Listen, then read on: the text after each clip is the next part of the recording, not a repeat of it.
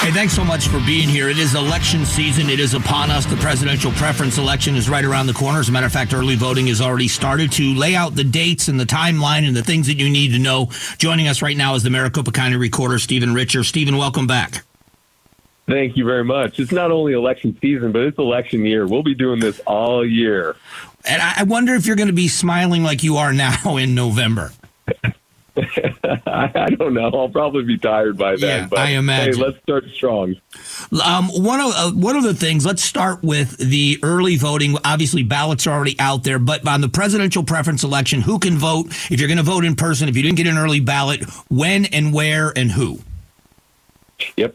So for the presidential preference election, you have to be a registered Republican or a registered Democrat. Independents can't participate in this. Green Party can't participate. Libertarian, no labels party can't participate. Only R's and D's. And if you're an R or D on the active early voting list, then you should have received a ballot by mail around this time. We mailed out last week about 1.2 million mail ballots to those registered R's and D's on the active early voting list. So let's talk about what may be confusing to some. Let's go with the Republican ballot for a moment. How many names are going to be on there? Many of the candidates have dropped out of the race. We don't even know if Nikki Haley is going to be on there by the time it happens. How many names will be on the ballot for the Republican presidential preference?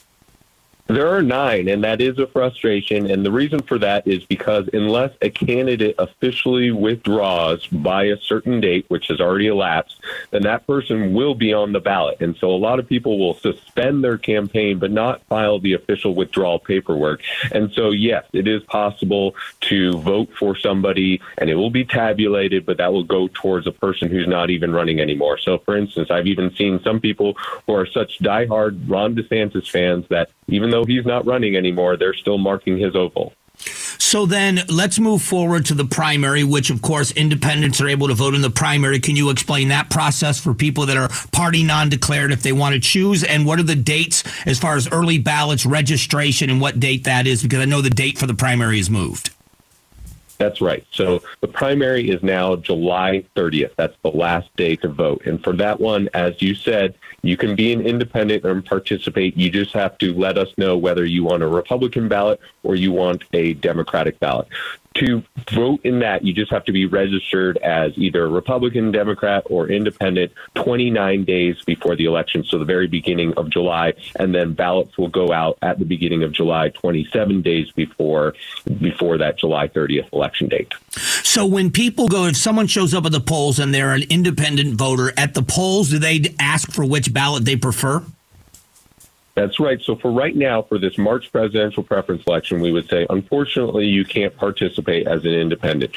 For the July 30th primary, where we're voting on stuff like the Republican nominee for U.S. Senate or your Democratic nominee for state legislature, if you're an independent who shows up at a voting location, we would say, which ballot do you want, Republican or Democratic ballot? And it gets printed off the appropriate style for you, depending on where you live. You mark it and you fill it out and you turn it in right there. All right. So before we close it out, I'm going to ask you how people can register to vote and where and how they can check on their voter status. But I want to go down a different road for a minute with you. Can you talk about what your role is in this process? Because there's some confusion as to what the county recorder does as it pertains to an election. What is your role in the Maricopa County elections? Yeah. That's completely understandable. So I am responsible for voter registration and for early voting. So if you vote by mail, that comes through my office. When you register or change your voter registration, my office is responsible for that. And then I partner with the Board of Supervisors, who oversees the in-person voting component and the tabulation component. And elections are administered at the county level. So in Arizona, we have 15 counties. And so I partner with the Maricopa County Board of Supervisors, but it's a similar setup in the other 14 counties. The reason why I ask is I know there's been a lot of controversy, especially with what happened in the last election cycle. And it's odd because, in just my opinion, we've got the attorney general's race, we've got the sheriff's race, and we've got the county recorder, which are all partisan offices because of the way we do elections. But the job itself should not be a partisan job. How do you deal with that part of it? Because you're on the ballot. It is a tension, and it's a curious creature of Arizona history. It's not like that way in all states.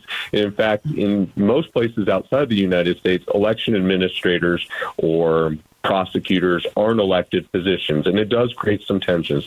Some people would say, hey, it puts more information on the table. What we do is we make sure that the process is transparent, we make sure that the process is open to all parties, and we make sure that the process is lawful. So even though that I'm a registered Republican and I ran as a Republican in the 2020 election and I'll be running as a Republican in the 24 election, hopefully with those things in place, everyone feels like they get a fair shake at the ballot box. And to be fair, when you won the election to win the office, you ran against who was a registered Democrat, and he actually lost the election that year as the county recorder. So it's not as if you're swaying the election or anybody in that office is able to sway it because you are not dealing with tabulation.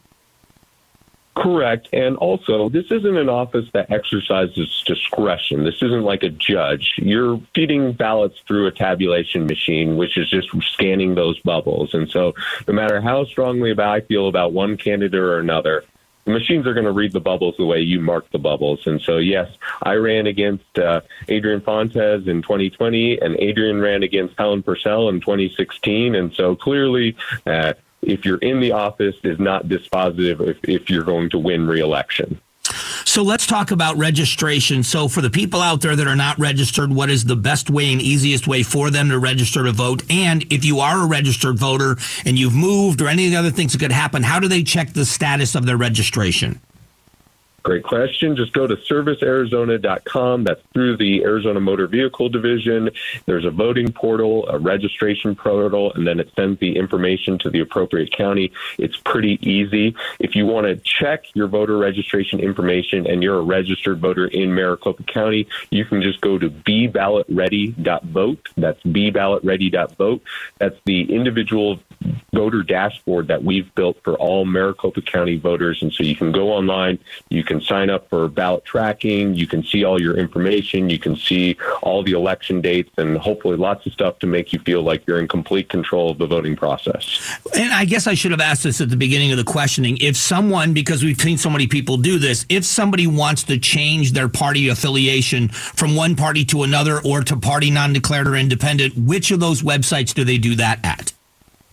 Go to servicearizona.com, fill out a new party registration, select your new party, and then it'll be reflected at that other website, but we'll send you a new voter registration card with your new party reflected. Now, you can't do that right now. For instance, if you want to vote in the Republican presidential preference election, that closed out already 29 days before. But if you want to change your party affiliation in time for the July 30th primary election, statewide primary, that's certainly something that you can do right now or in the next few months. Well, Stephen, I always appreciate the time with you. The information is very, very valuable to voters, and I hope you'll come back as the year progresses and we get into this election year a lot deeper, because I know we're going to have a lot more questions. Absolutely. We've already received back a few hundred ballots. Was one of those yours, Mike? No, I go to the polls. I'm one of those guys. You're an in-person voter. Right. I love that. I love going to the polls. I still like to do that stand in line. And I usually go to one of the early where I can vote early, but in person, because on election day, we're so busy here at the radio station. But I like to get in line and vote in person. All right. Very good. Well, stay away from those allergens and the antihistamines, because I understand you're allergic to both. And but otherwise, happy election season. Thanks a lot, Stephen. I appreciate it. Okay. Thanks, Mike. All right. That's Stephen Richer, the Maricopa County Recorder.